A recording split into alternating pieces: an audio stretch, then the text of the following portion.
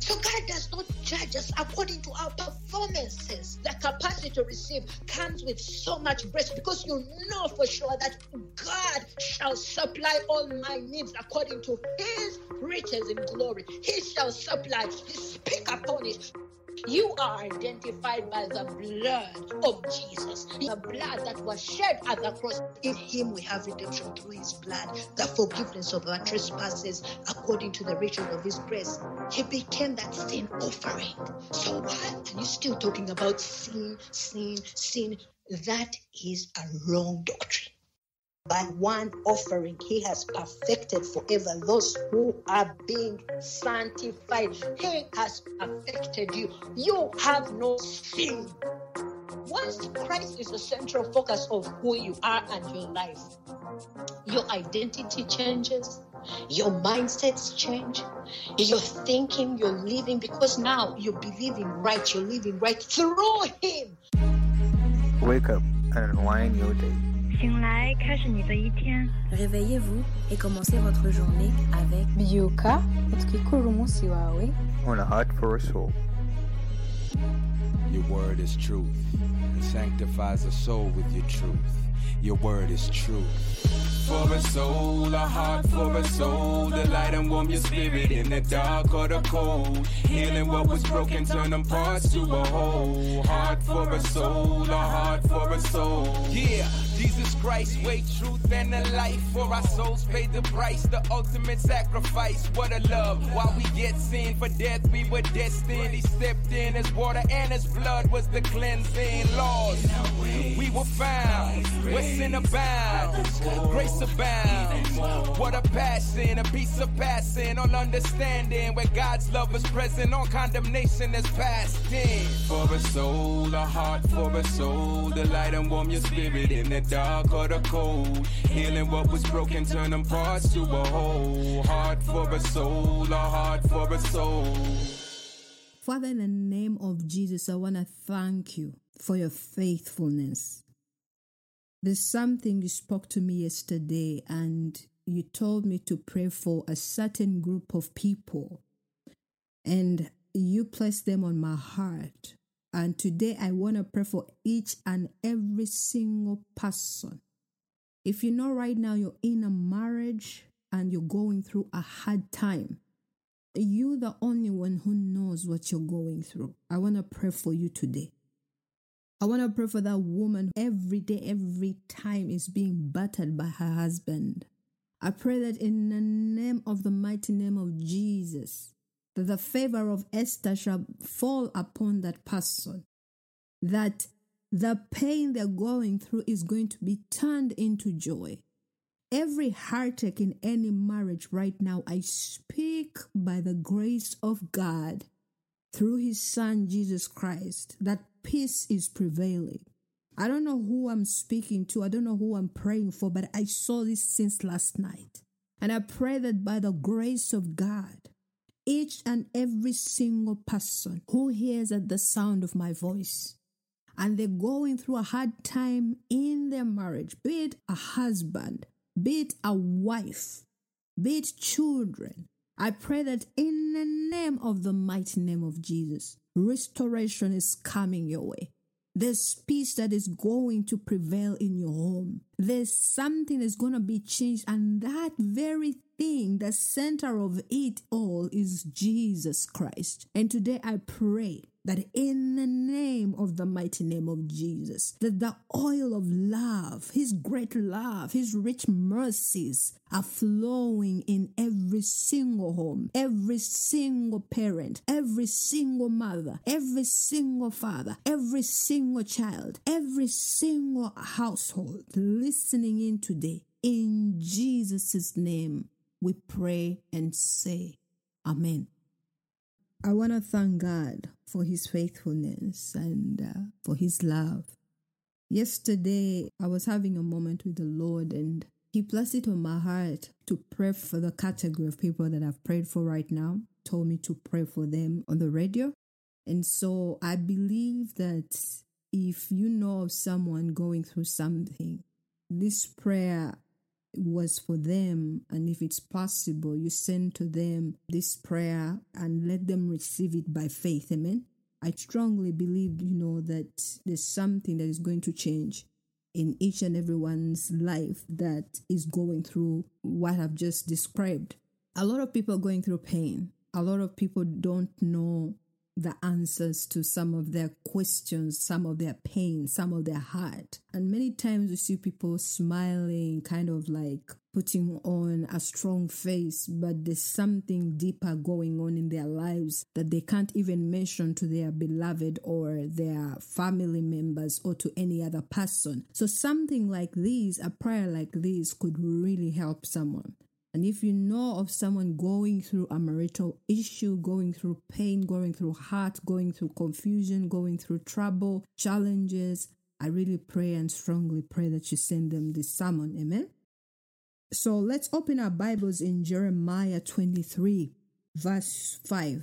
If you have your Bible, you can take it out. Actually, before I start preaching, anyone listening in today, it's better you get a Bible or you set your phone or any gadget that you're using to be able to pick out some of the scriptures, because I think today I'm really going to go deep in scriptures in a way. If you really have to follow what I'm going to be teaching today, you need to be soaked in scripture. So I pray you get a moment and pick that out and pick out your Bible or pick out your app for the Bible, because I would love, by the grace of God, we go step by step, so that the word you're receiving today can nourish you, flourish you, and help you grow. Amen. So the Bible says in Jeremiah 23:5, it says that, "Behold, the days are coming, says the Lord, that I will raise to David a branch of righteousness.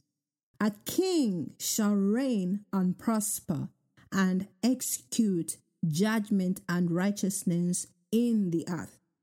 Father, in the name of Jesus, we thank you so much for this word, and every single word that proceeds out of my mouth, it's from you.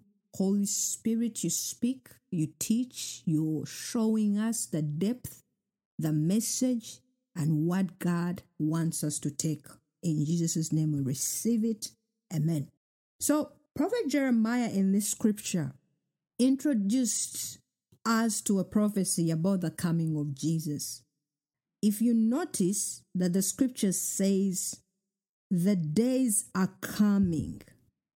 Amen. You hear that statement? The days are coming, says the Lord. It's a statement that can actually demonstrate to us that in the dispensation, the time they were living in, they never got to see that. They never got to experience it. But he was speaking from a place of a prophecy always. For those who are not so familiar with the word prophecy, prophecy is the foreseen words, the foreseen circumstances, foreseen life that is coming ahead. But at that moment when it's being spoken about, it is something that is seen in the future. So Prophet Jeremiah was one of the prophets. We have Prophet Zechariah, Prophet Isaiah, Prophet Nehemiah, Prophet Jeremiah. And all these prophets, one thing that they have in commonality is that they saw the coming of our Lord Jesus Christ and the Savior. Amen. So now Prophet Jeremiah is saying that the days are coming in this scripture. The days are coming, says the Lord, that I will raise to David a branch of righteousness. A king shall reign and prosper. Amen. So the very important thing that he raised in this scripture was that the branch of righteousness, he's trying to show us that the branch of righteousness is going to be raised.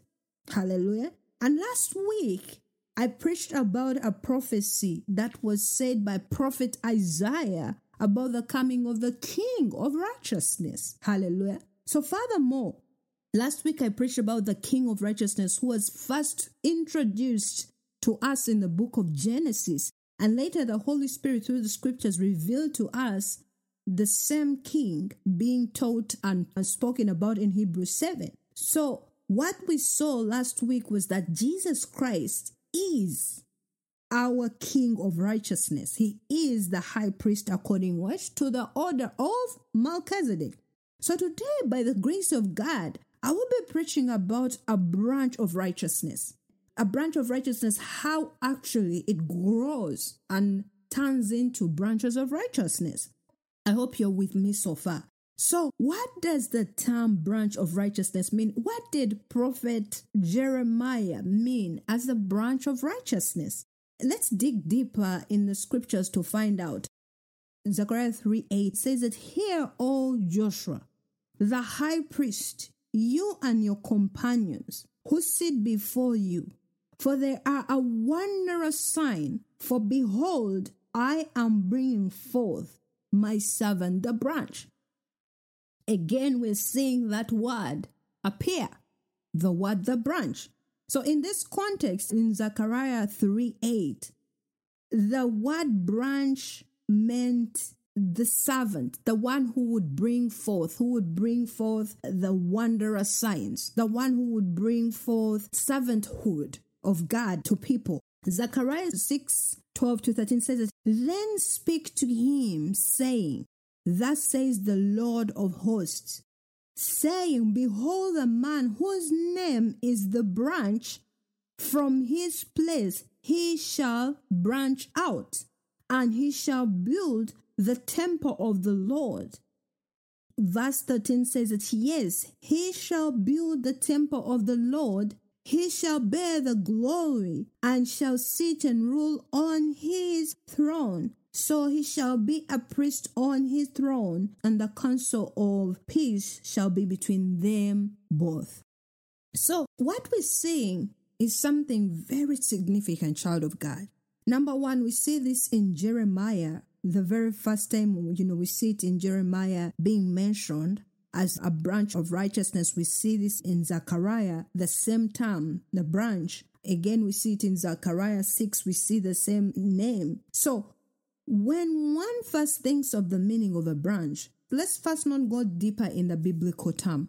Let's first think about it in the natural sense, in the natural perspective. When the term branch first appears to you, what do you think of? The very first thing or image that will come to me in mind is a trunk connected to a tree. In simple terms also, it can mean also something added onto a very large thing. Something attached to a very extensive thing, but it kind of branches out or branches off. So in this context, the prophecy in Zechariah 6, it says that, "Then speak to him, says, Thus says the Lord of hosts, saying, Behold, the man whose name is the branch, from his place he shall branch out." From his place. Listen to me. The scripture says, "From his place he shall branch out, and he shall build the temple of the Lord." In this context, the prophecy in Zechariah explains the exact meaning of a branch in a deeper revelational perspective. The branch, what he means, the branch is going to be that man who, I love the fact actually when you're using the New King James Version and Zechariah 6, when it says the man whose name is the branch, the word branch is all shown in capital letters. So when you say that, there's an emphasis in this scripture. And why is that so? So what prophecy the prophet Zechariah was meaning in this prophecy was saying that the branch will branch out and build a temple of the Lord. The branch, what he meant and what he was prophesying to us to see today is that Jesus Christ, who will come and be seated at the right hand of God on the throne, meditating between believers and God, will be that branch. He will be that branch where all other branches shall branch out. Let's go back to the scriptures so that we go step by step. Zechariah 6:12, again, let me go back because I pray and I want that the Lord of God shows us and we go deeper so you understand. Amen? It says that, "Then speak to him, saying, Thus says the Lord of hosts, saying, Behold, the man whose name is the branch, remember, like I said, under the New King James Version, this is in capital letters. The name branch is in capital letters. From his place, he shall branch out. From his place, he shall branch out. This prophecy meant that Jesus Christ would be the branch. And let's go back to Jeremiah 23, our very first primary scripture, where it says that, behold, the days are coming, says the Lord, that I will raise to David a branch of righteousness. A king shall reign and prosper. Amen. He will reign and prosper. And so when we come back to Zechariah 6:12, Prophet Zechariah is bringing us to a place to see that the branch of righteousness, hallelujah, from his place, they shall come out and have a branch out. I want you to receive this in an image form, an interpretational form in your mind. These prophecies are talking about one branch, which is the major and true branch. But then Prophet Zechariah is saying that there's going to be a branch out from that one branch. Hallelujah. And I believe right now, by the spirit of revelation, you're with me, Sophia. So the branch that the prophets are talking about, the branch of righteousness, this is Jesus Christ. Because when he came, he was the very branch that all of us, through the body of Christ, we branched out and became branches of righteousness. Hallelujah. And I love the fact in verse 13, Prophet Zechariah in chapter 6, he further says that yes, he shall build the temple of the Lord, he shall bear the glory and shall sit and rule on his throne. How many of you know that in the scriptures in the New Testament, there is no one talked about except Jesus Christ, who came and built the church on his body and built it by his blood, which he paid at the cross. And he's the only one who is considered as the high priest who sat when all work was finished on earth, and he sat at the right-hand side of God the Father, the Most High God, and sat at the throne. And as the scriptures show, he is ruling. He is ruling as we speak. In other words, Prophet Isaiah was speaking about things that would come to pass in this dispensation. He was talking about the grace covenant which we are living in today. Amen? That is what Zechariah 6:13, the verse means that Jesus Christ would bear that glory and sit forever. It meant that Jesus Christ was qualified to be that high priest who would rule, who would be that true branch where the church would branch out.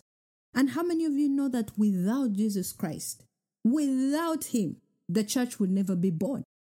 Because the church was born from his blood, it was born from his body, and without that branch, the very major true branch, there would never have been any branch out. Amen? There would not. It's only through Jesus Christ that the church was born, that salvation was born, redemption was born, wisdom from God was born, righteousness was born, sanctification was born. All that came through Jesus Christ. Beside him, there would never have been any branch out. Amen? Let me just hint about that. Under the law, the covenant of the law, the reason why nothing would ever branch out was because it did not come under the Son of God. The law came under Moses. Moses, under the scriptures, is considered as a servant. But once we come to Jesus Christ, and how the grace covenant came into existence, how the true branch came into existence, and we, right now, the Gentiles, acquired salvation, all that branched out from the true branch, from the branch that Prophet Zechariah is talking about in Zechariah 6. In Hebrew 5, it says, "To every high priest taken among men is appointed for men in things pertaining to God, that he may offer both gifts and sacrifices for sins." This is in Hebrew 5:1. I'm going to read from 1 to 10, but I'm going to, break it down so that we can easily understand. Amen? So he says that he can have compassion on those who are ignorant and going astray, since he himself is also subject to weakness. Because of this, he is regarded as for the people, so also for himself to offer sacrifices for sins. And no man takes this honor to himself, but he who is called by God, just as Aaron was. So also Christ did not glorify himself to become high priest, but it was he who said to him, "You are my son, today I have begotten you." And verse 6 says, as he also says in another place, this was in Psalm 110:4, it says, "You are a priest forever according to the order of Melchizedek." So, child of God, what I'm trying to say here is that only the high priest in the new covenant, in the grace dispensation, would ever come to a place to acquire a branch out. Going back to Zechariah 6:13, it says that yes, he shall build the temple of the Lord, he shall bear the glory, and shall sit and rule on this throne. So he shall be the priest on this throne, and the counsel of peace shall be between them both. Remember that the scripture says that Jesus Christ is the what? The Prince of Peace. He is the King of Salem, which means peace. But I love the fact that the scripture in Hebrews 5:5-6 says it. So also Christ did not glorify himself to become high priest, but it was he who said to him, "You are my son, today I have begotten you." As he also says in another place, "You are the priest forever according to the order of Melchizedek."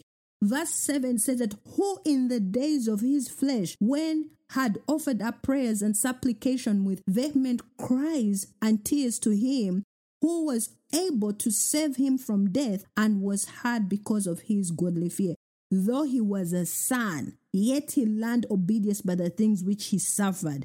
And having been perfected, he became the author of eternal salvation to all who obey him.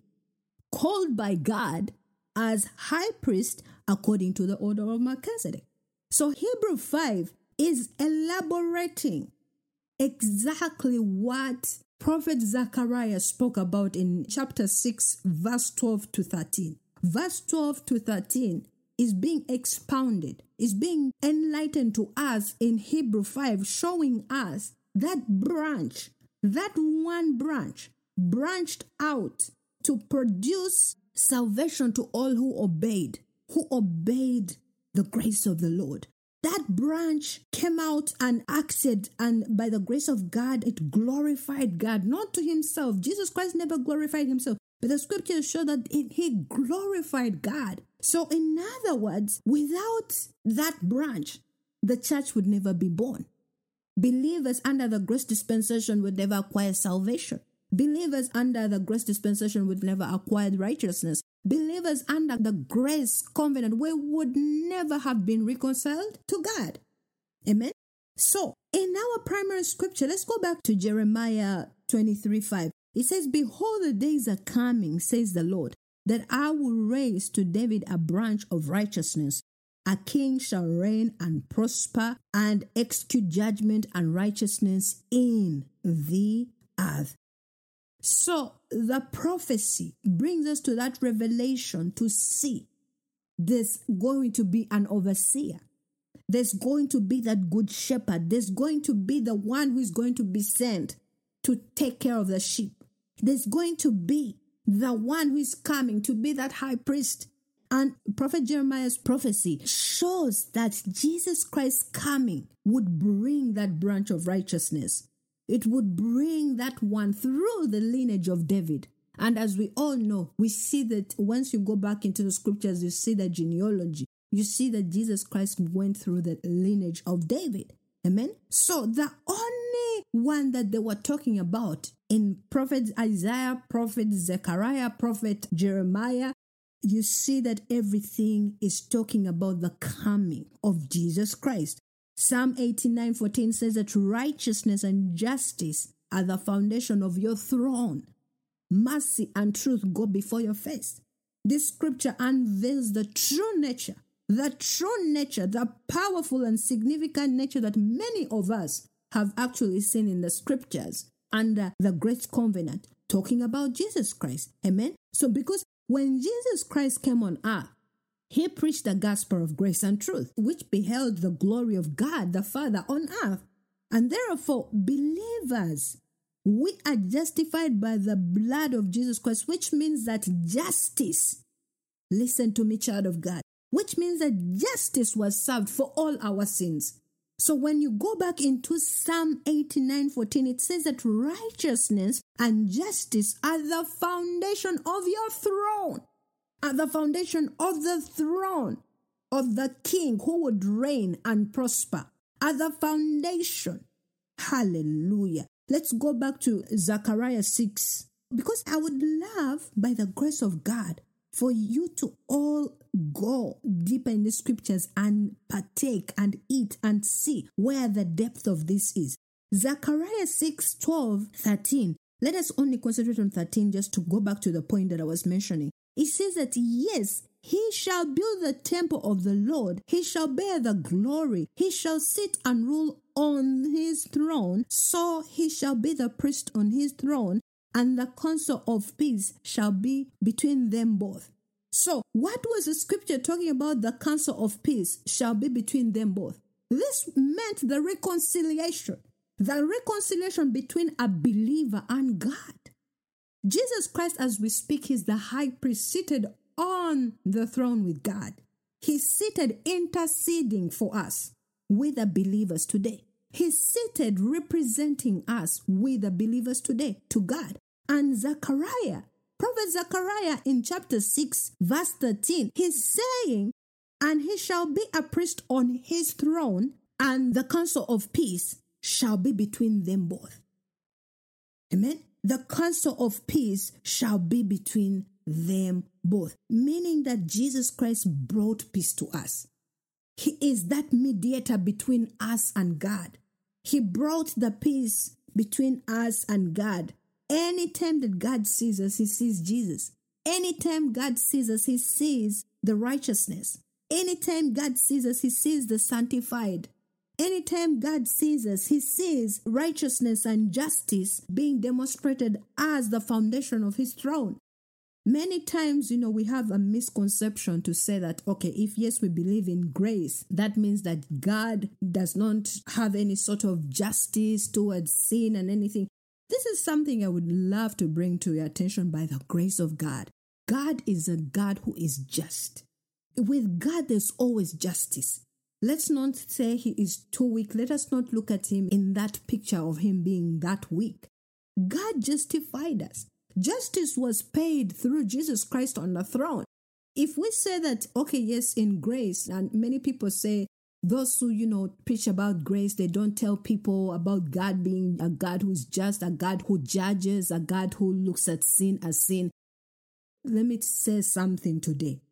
God will always hate sin, but he will not hate the sinner. That is why he loved us so much that he sent us his begotten Son, so that he would put justice on his body, on that cross, that sin would be taken away, and he would love, he would reconcile with the sinner.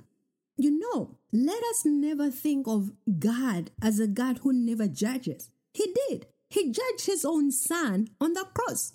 If the scripture says in Psalm 89:14 that righteousness and justice are the foundation of your throne, meaning that God, through his Son Jesus Christ, we continue to see them that way. We continue to see that they hate sin, but they love the sinner. And they love them so much that the scripture says in Psalm 89:14, it continues to say that mercy and truth go before their faces. Mercy and truth go before God's face and Jesus' face. So, grace and truth, the scripture says in John 1:17 that the law came through Moses, but grace and truth came through Jesus Christ. In other words, child of God listening in today, when Jesus Christ came on earth, he preached the gospel of grace and truth, and he beheld the glory of God the Father. Therefore, one thing we must never forget, we the believers under the grace covenant, is that we are already justified. We are justified by the blood of Jesus Christ, which means that justice was already paid for us at the cross. And another thing I really, really want to bring to your attention, child of God listening in today, our unrighteousness was put on Jesus Christ. That is justice itself, child of God. The Bible says he knew no sin. Jesus Christ knew no sin. He did no sin. He had no sin. The great men in the scriptures in the New Testament talked of him that way. So if he knew no sin, he did no sin. He was not part of the worldly life like many of us were. That means he was purely, truly righteous. And when he took our self, our old man, our old nature, which was filled with sin, which was unrighteous, and was placed on him, why can't we see that as justice? Why can't we see that God, once he crucified his own begotten son, beloved son, that justice was being paid? Amen? So that means that we who were sinners, we became righteous. We became the righteous of God in Christ Jesus. So let us never, ever look at God, even under the grace covenant, as a God who is not of justice. He is a God of justice. I love Psalm 89:14, how it describes him. The righteousness and justice are the foundation of his throne. So let us never weaken his throne in our own perspective, in the wrong doctrines. Let us never. And I love the fact that mercy and truth, the scripture father says, mercy and truth go before your face. This is exactly what was Jesus' face. This is exactly what he preached about when he stood to people on earth. He was speaking to them, telling them the mercy of God, the truth of God, preaching to the sick, to the lame, to the prostitutes, to people who are isolated, the lepers, healing the sick, the lame, the blind, going all ways and bringing mercy and truth to people who deserved it. Amen? So the branch that Prophet Zechariah, Prophet Isaiah, and Prophet Jeremiah were talking about, that was the branch branching out, bringing out the flow of living waters. And many of the branches, even with the believers as Gentiles, the Jews, they all received from that same branch. Without that very one branch, many of us today wouldn't have gotten the opportunity to be born again. Amen? So it's by the grace of God, the mercy and the truth of God, which was before his face, the child of God, that branch fed us. It fed his ministry on earth. And that ministry grew and grew and grew. So the growing, the branches were branching off. Have you ever seen a tree, child of God? A tree can start as like a seed in soil. But if it's given light, if it's given water, if it's given enough warmth, it's going to grow. It's going to germinate. It's going to flourish. Have you ever seen also a tree that has been, standing for a long time? That tree has so many branches that actually also make other branches and grow into different branches, and it goes all over, and it grows and becomes a huge tree. But what makes that tree also are the branches. It is. So, child of God, we must look at this as something very, very important. I love what it's written in Proverbs 21:3, that to do righteousness and justice is more acceptable to the Lord than sacrifice. Jesus Christ, being the high priest, emulated the scripture. Because when he became a son and endured every suffering in order to fulfill God's will, child of God on this earth, as we all know that he walked on this earth, that became acceptable to God the Father through the righteousness and justice that took place on the cross. So let us never see Jesus' crucifixion or him taking our place as it was a by the way, or it was something he did out of, only love. Much as, yes, God's love was demonstrated at the cross, but also righteousness and justice was demonstrated at the cross. Amen? And also, I love what it is written in Hosea 6:6. It says, "For I desire mercy, not sacrifice, and the knowledge of God more than burnt offerings." Can I say something about this scripture so that some of you can really understand it? And I pray that I don't want to say it and leave it like that. Someone can take it the wrong way. Let's not think Jesus Christ never offered sacrifice as his body.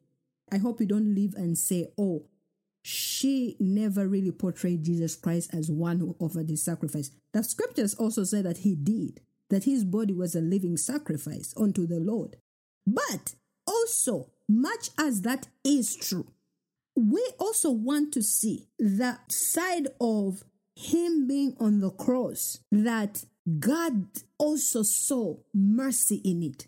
He saw the grace on our perspective. Jesus Christ, him being on the cross, on his side, he was fulfilling the will of God, and that was sacrifice. Hallelujah. But then on our side, we were desiring and seeing the love of God, number one, being demonstrated on the cross, the mercies of God being demonstrated on the cross for us. We were seeing grace being demonstrated on the cross for us. And it's through that Hosea was saying that, for I desire mercy and not sacrifice, and the knowledge of God more than burnt offerings.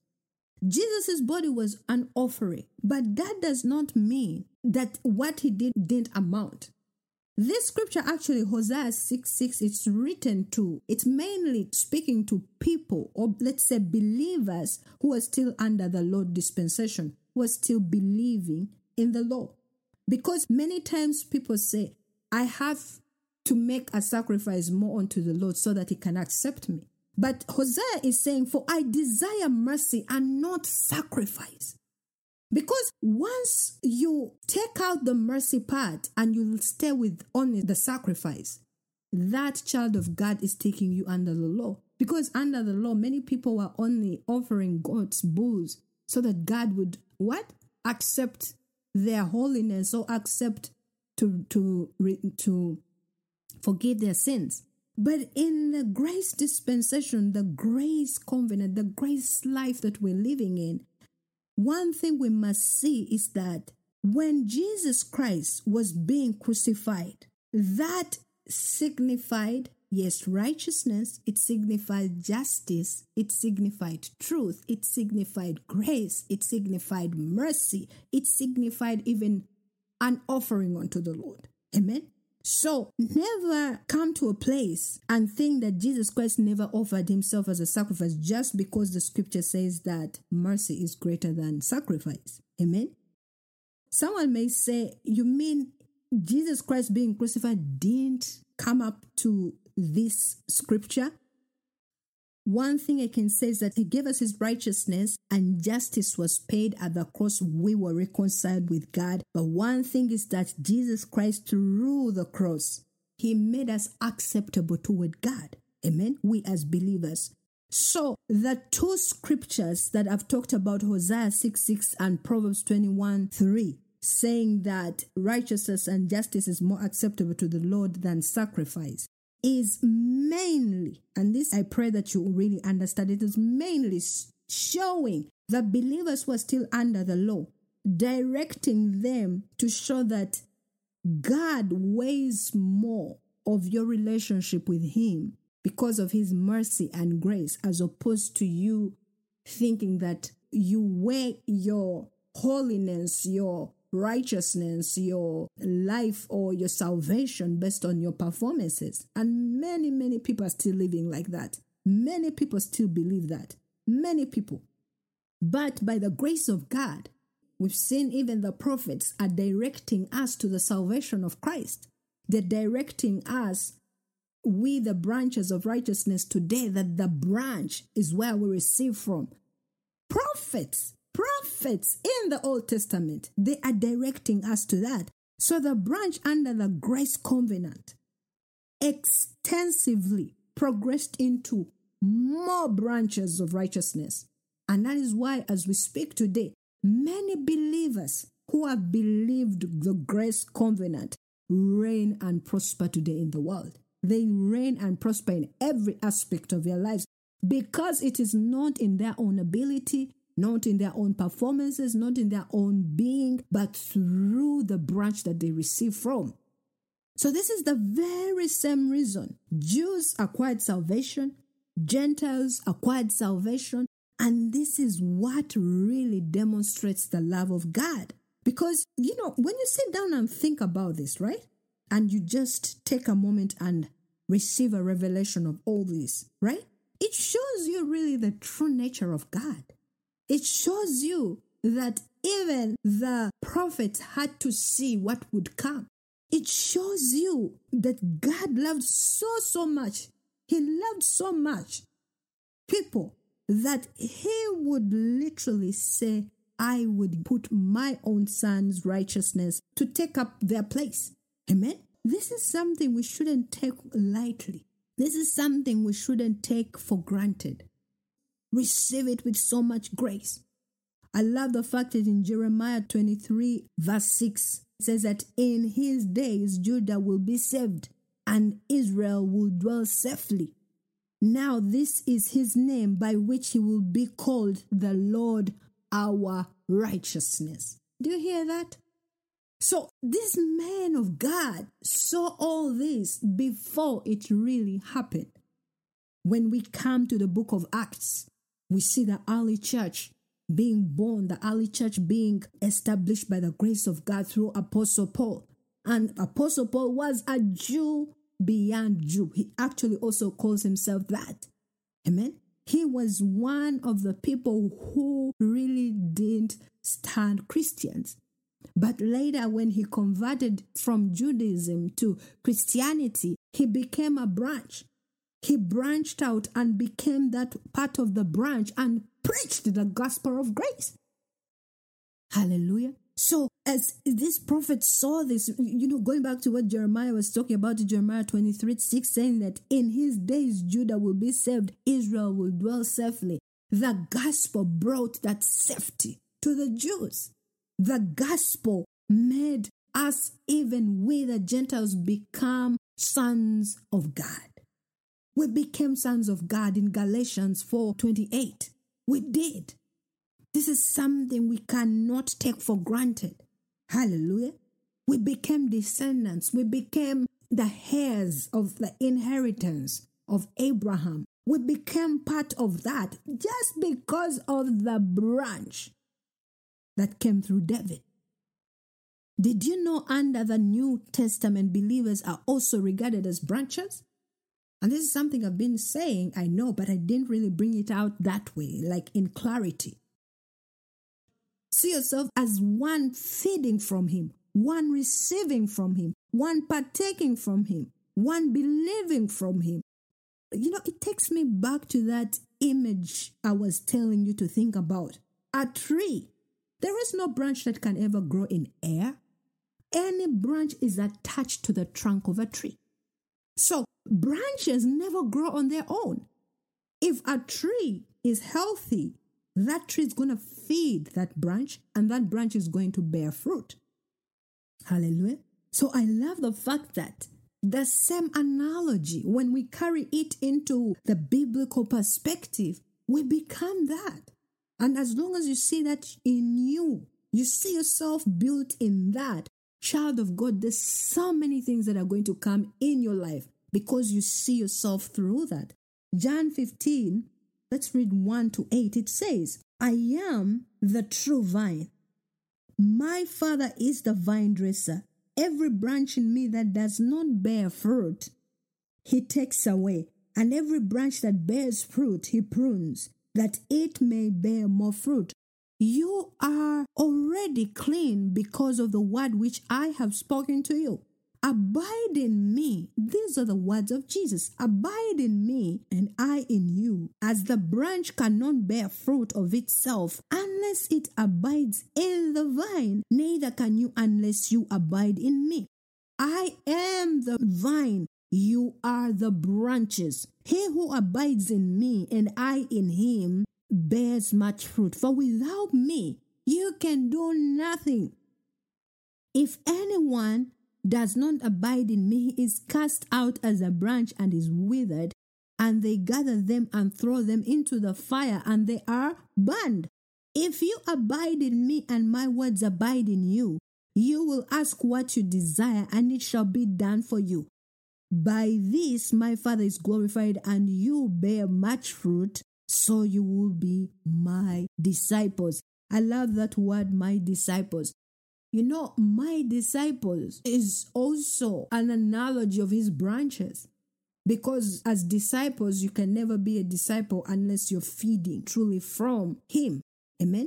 All the disciples could never have been disciples if they were not feeding from the branch. So, in other words, I love his words when he says that I am the vine. In verse 5, he says that I am the vine, you are the branches. He who abides in me and I in him bears much fruit, for without me you can do nothing. This is exactly what I was saying before. Without Jesus Christ, we can do nothing. Without Jesus Christ, there would never have been a body of Christ. There wouldn't have been a church that was born. There wouldn't have been salvation. There would never have been righteousness. There would never have been reconciliation to God.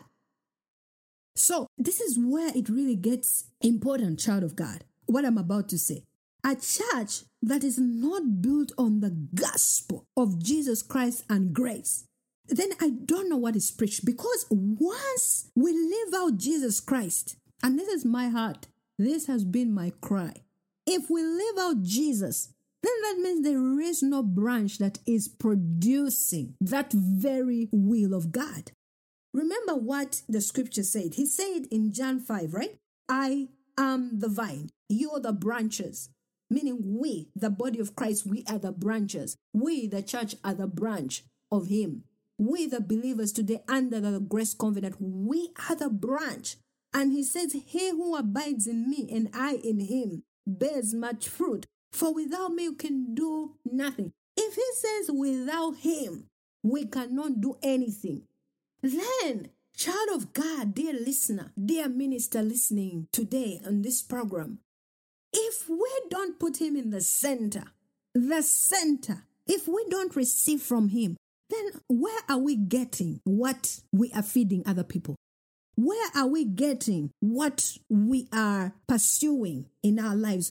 Then where are we getting our will in life? Where are we getting our wisdom from in our life? Where are we getting our knowledge in life? Where are we getting our understanding in life? These are very important questions. Important questions. So without him, where is even the anointing coming from? Without him, where are the finances coming from? Without him, where is the provision coming from? He is the branch. He is the branch of righteousness, Jesus Christ, our Lord and Savior, the Lord, the King of righteousness. It's only through him that we receive. Notice that the scripture qualifies us, we as believers, as branches. So that means that when we abide in Jesus Christ, just as he abided in God, the Father, we the branches will receive. We shall bear the fruit that we were meant to bear from the beginning. And then that will glorify God the Father. So anything out of Jesus Christ, anything out of him, can never, child of God, and I'm really sorry to bring this out like this, it can never bear or produce a fruit that comes directly from the source of God. It can never. It can't. Because as we've seen from the prophets, they're directing us, they're telling us, they're showing us step by step, showing us that branch of righteousness, showing us how the church would be born, showing us that everything would come from him, even Israel, telling us that Israel would settle, would dwell in the safety, showing us all that until the New Testament. But then in the New Testament, we see the very thing they're talking about. But then the very, very, very, very one that we're talking about, the branch of righteousness, if he can say that without him, we cannot do anything, there's something we are missing, child of God. Amen? When a branch feeds on a healthy tree, when a branch feeds from a vine, the quality of fruit that branch bears is determined by how good that tree is. And how many of us know that the vine, which is of Jesus, is the very, very supernatural, powerful, healthy, most healthy tree anyone could ever feed from as a branch? How many of us know that? Amen? Our branches, once they feed from the branch of righteousness, child of God, greater and bigger things are going to be done. A branch can never grow on its own. That is why I was saying it is imperative for us to know where are we getting our source, where are we getting our wisdom, where are we getting our knowledge, where are we getting whatever we say we have in life, where are we getting it from? If it's not from the true source, then I love the fact what is written in 2 Corinthians 3. The ministry of righteousness only produces exceeding glory. Then if that very thing is not from the ministry of righteousness, which is the ministry of grace, child of God, that means that there's not going to be an exceedingly glory in it. The glory will come but pass. 2 Corinthians says that those are not my words. It says that under the ministry of condemnation, which was the law, the glory was there, but it passed by. Remember when Moses went to pick the 10 commandments, amen? When he went to pick them up from Mount Sinai, the very first time they fell down and broke. But the thing is this, when Moses came back the second time with 10 commandments, because they were given the second time, his glory had passed away. People ran.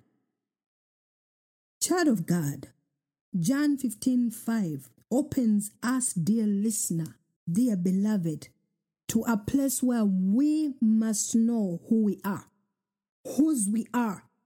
The identification of a believer in Jesus Christ is a vital key for a believer to know and believe. Don't let yourself be that Christian who is only about performing so God can do this for you. Child of God, see yourself as the scriptures speak to you. See yourself as the word speaks to you. See yourself as that person the branch talks about. When you see yourself that way, you can be ready for anything in this world, anything. Because even when society or community or anything says otherwise about your name, about you, you say, listen, the scripture says I am the branch. And when I receive from the branch of righteousness, that means my strength comes from that branch. That means my hope comes from that branch. That means my source comes from that branch. That means that every single aspect of my life comes from that branch.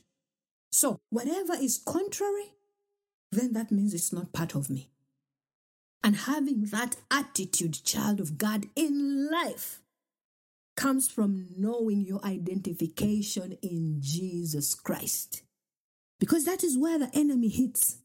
As long as the enemy knows that you cannot know who you are in Christ, then he's got you. He has you. And this is the thing. He's very carnal. He will bring a scripture if you don't know the depth of that scripture and how it can relate to you, and you divide it in truth and you know who you are in a scripture, whether it's speaking to you or whether it is speaking to the law dispensation, and you can't divide the word, he's going to play around with your mind, play around with your heart, play around with your life, because as long as you have a wrong believing, you're not going to have a right living.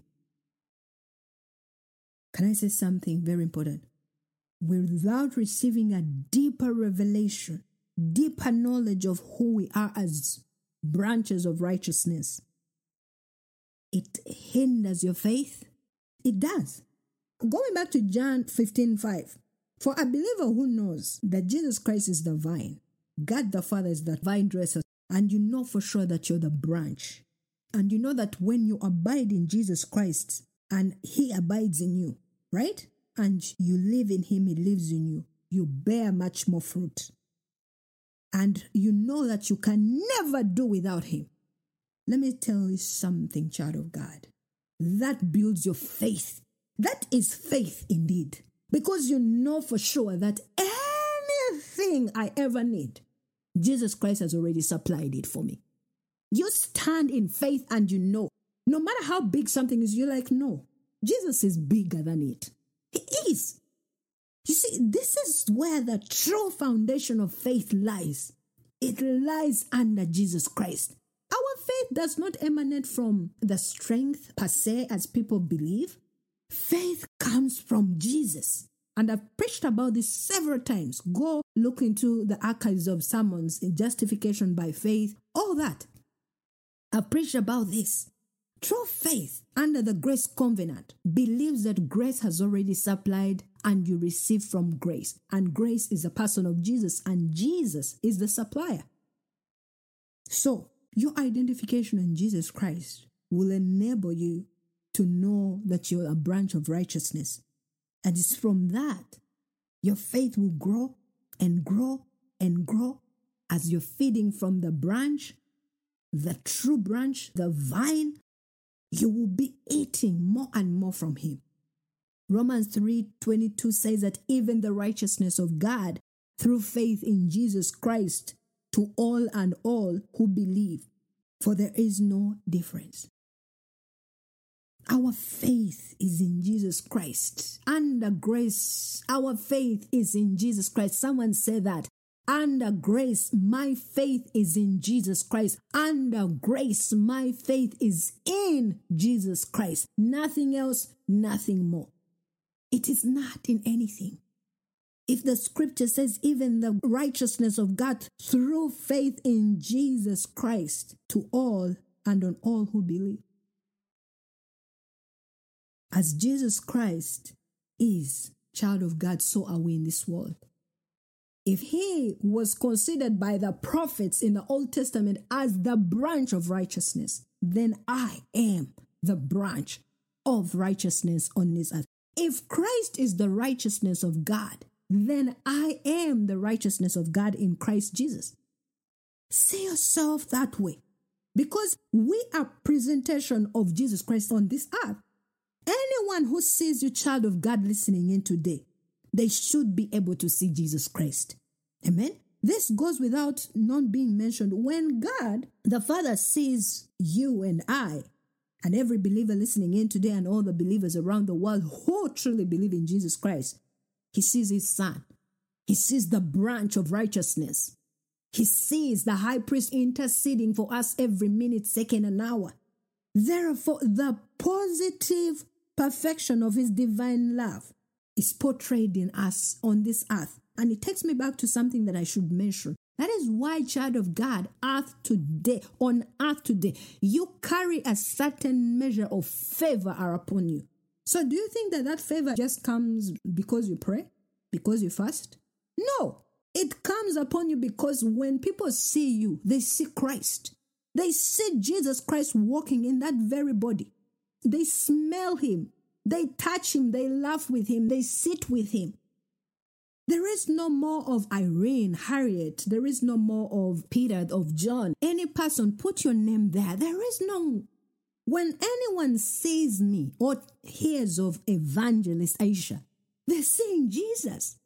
By the time I stand on a pulpit or walk, that is him. But I'm not saying this in terms of making ourselves or any dear listener listening in and you're saying you're taking up his place. No, that is a very different thing.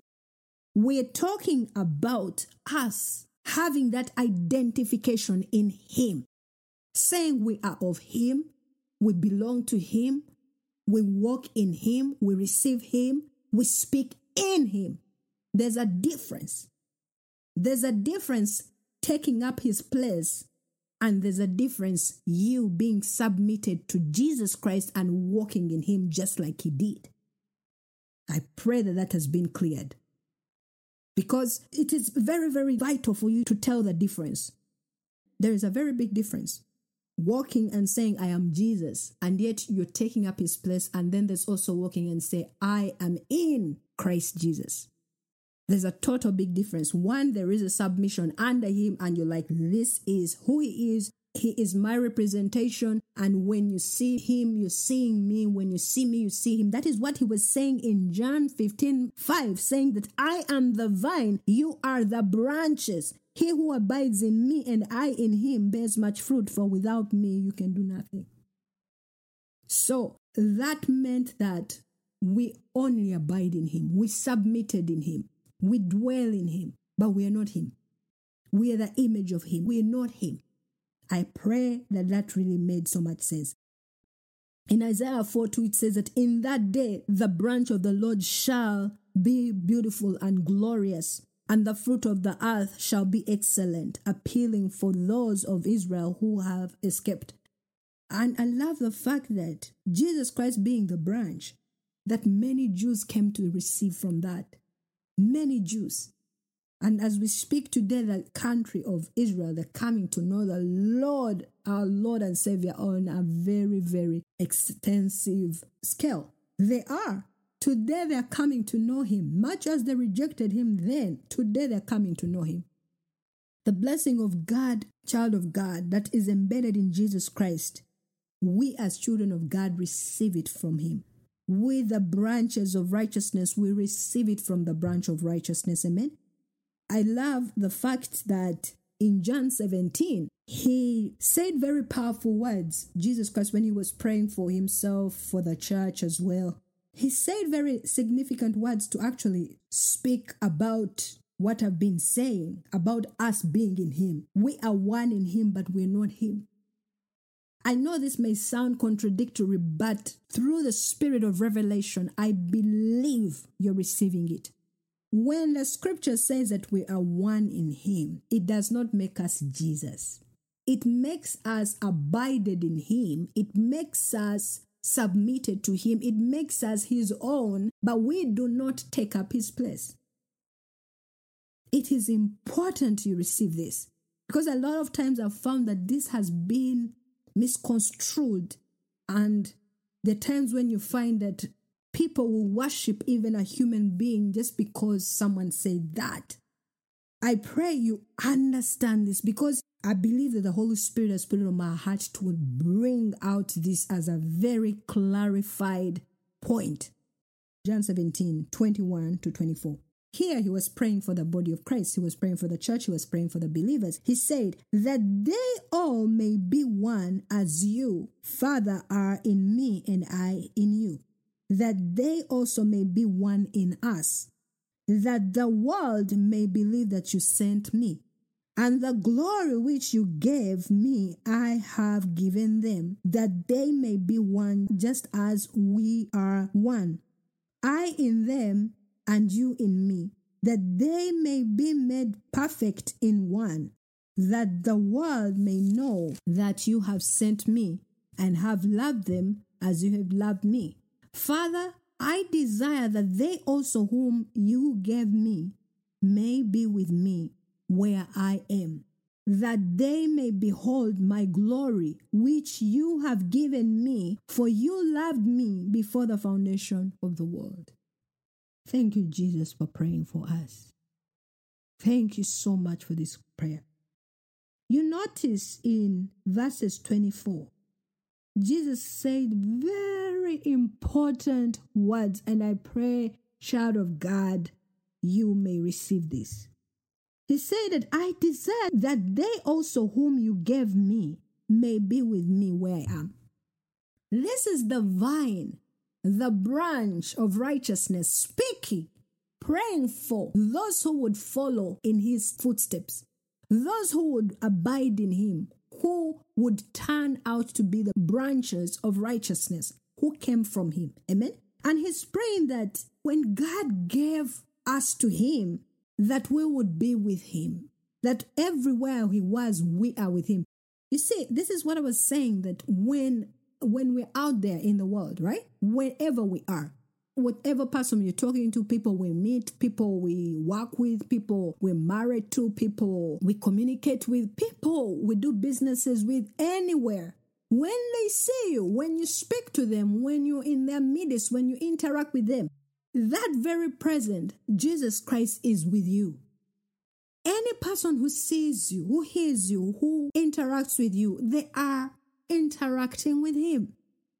But that does not mean that you are taking up his place. It does not mean that you're literally becoming Jesus. It means that you're abided in him.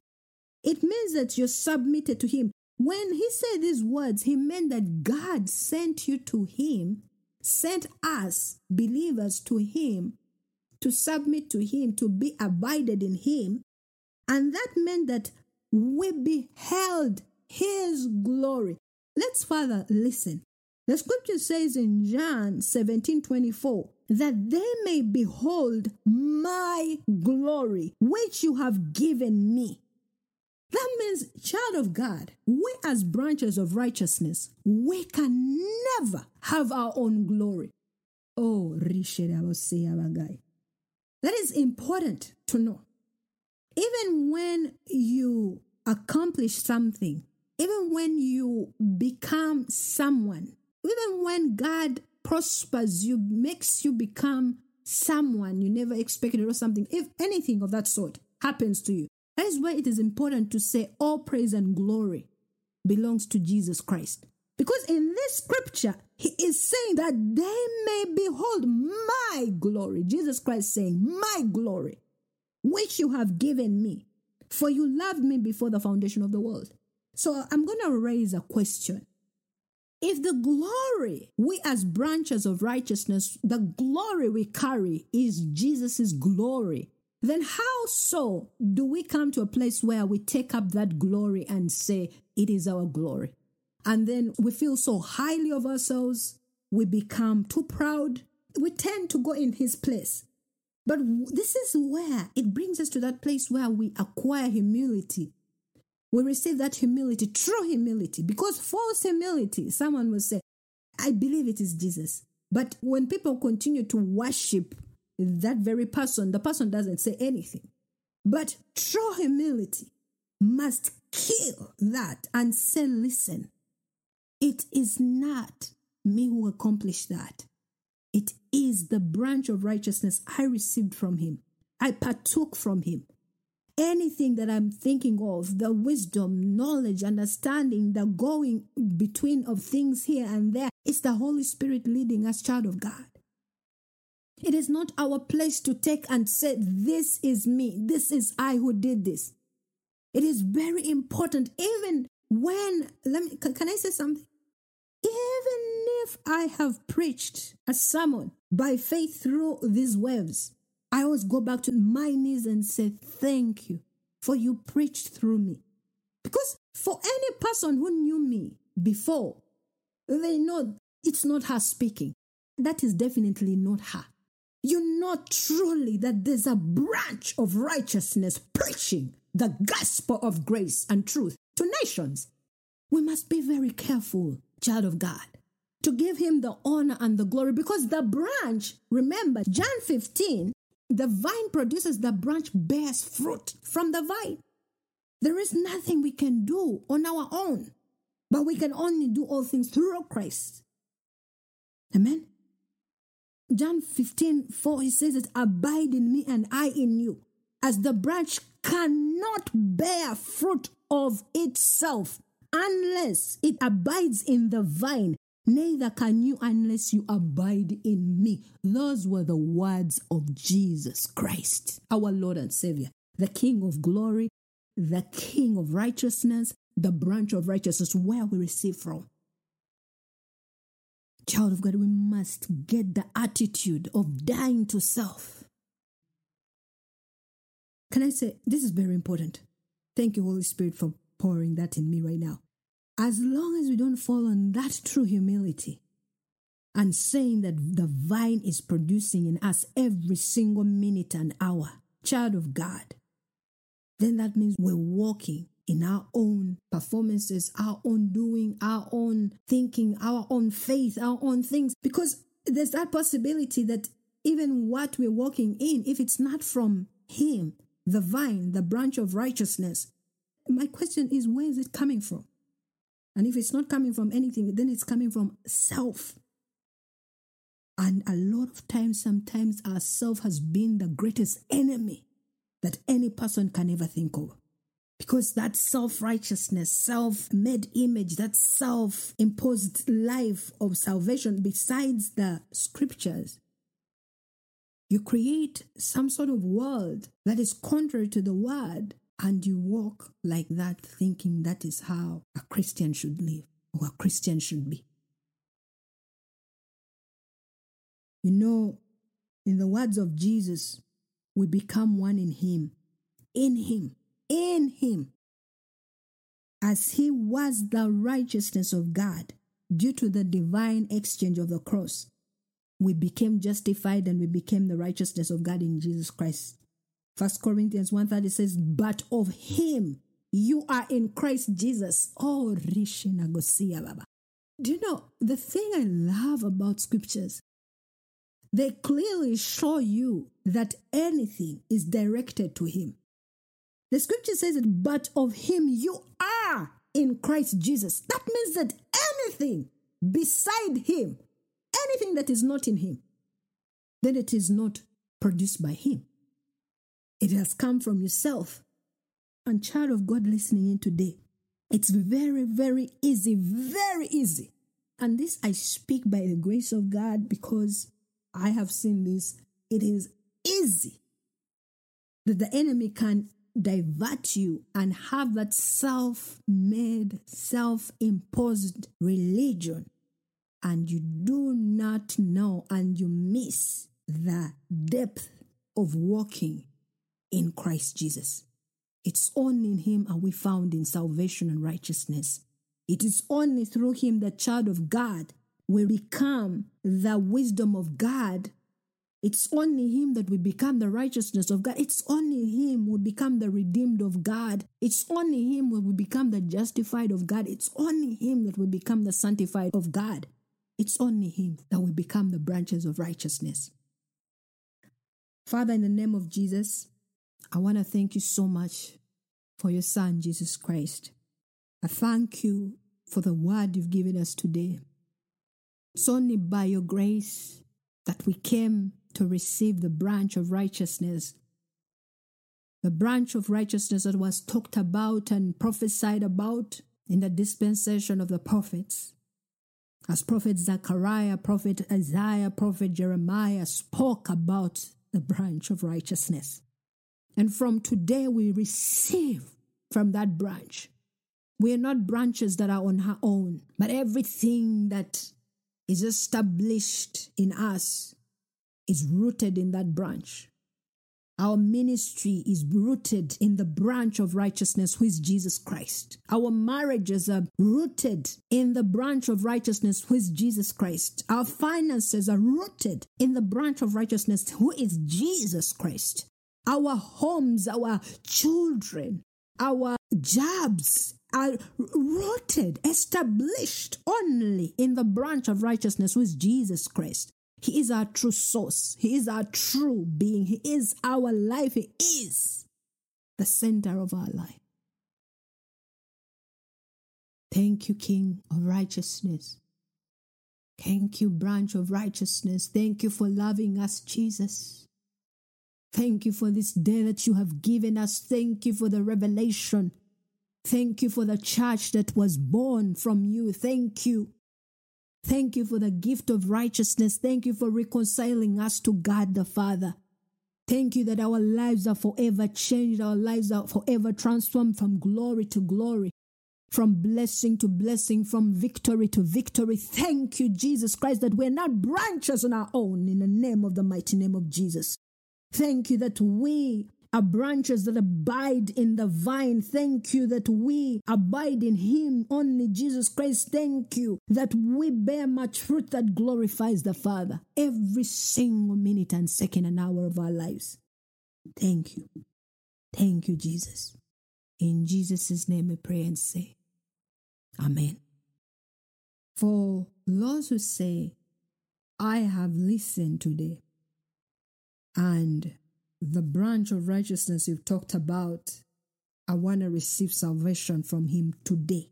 I want to pray for that person who's saying that. And for those who say, I once believed that I was receiving from the branch of righteousness, but after some time, my mind, my thoughts, my being branched out, and I never believed that anymore. And if you're that person and you say you want to go back into that place, that posture, that position where you can receive from the branch of righteousness and become that branch again that only receives from him, I want you to say these words with me. Say, Heavenly Father, through your Son, Jesus Christ, today I believe and confess with my mouth that I am saved by the grace of God. Not through my works or effort. I am forever justified by faith through your grace. Jesus, you were delivered for all my past, present, and future sins, and you were raised for my justification. From today, I renounce my old man and nature, because it was crucified with you at the cross, and I'll live and walk in the newness of life in Christ Jesus. I am born of Christ. I believe and I am the righteousness of God in Christ Jesus. Child of God, I want to welcome you to the greatest gift of salvation. You are now a new creature. All things have passed away. Please find a church that preaches the gospel of our Lord Jesus Christ, that preaches grace and truth, for you to have a grace-filled foundation and growth in the knowledge of our Lord Jesus Christ. I pray that God blesses each and every one of you who has listened in today. And even for those out there, your families, your homes, your marriages. Today the Lord placed it on my heart to pray for marriages, for people going through challenges in their marriages. I want to pray for you. Jesus Christ being our branch of righteousness, let him produce a sweet aroma in your marriages. Let him produce and breathe love, grace, and favor in your marriages again for every single person listening in, those going through hard time. And I believe that you give testimonies, many of you. In Jesus' name I've prayed, and I believe that this coming week, may God continue to bless each and every one of you. Everything you place your hands upon, let it see the blessing of Abraham. And may God continue to keep you well. Until next week, I love you so much, every single person who listens in and who has made this their home to listen and receive the word continuously. May God meet your needs, all of you. In Jesus' name, let him continue to prevail in your lives. Bye.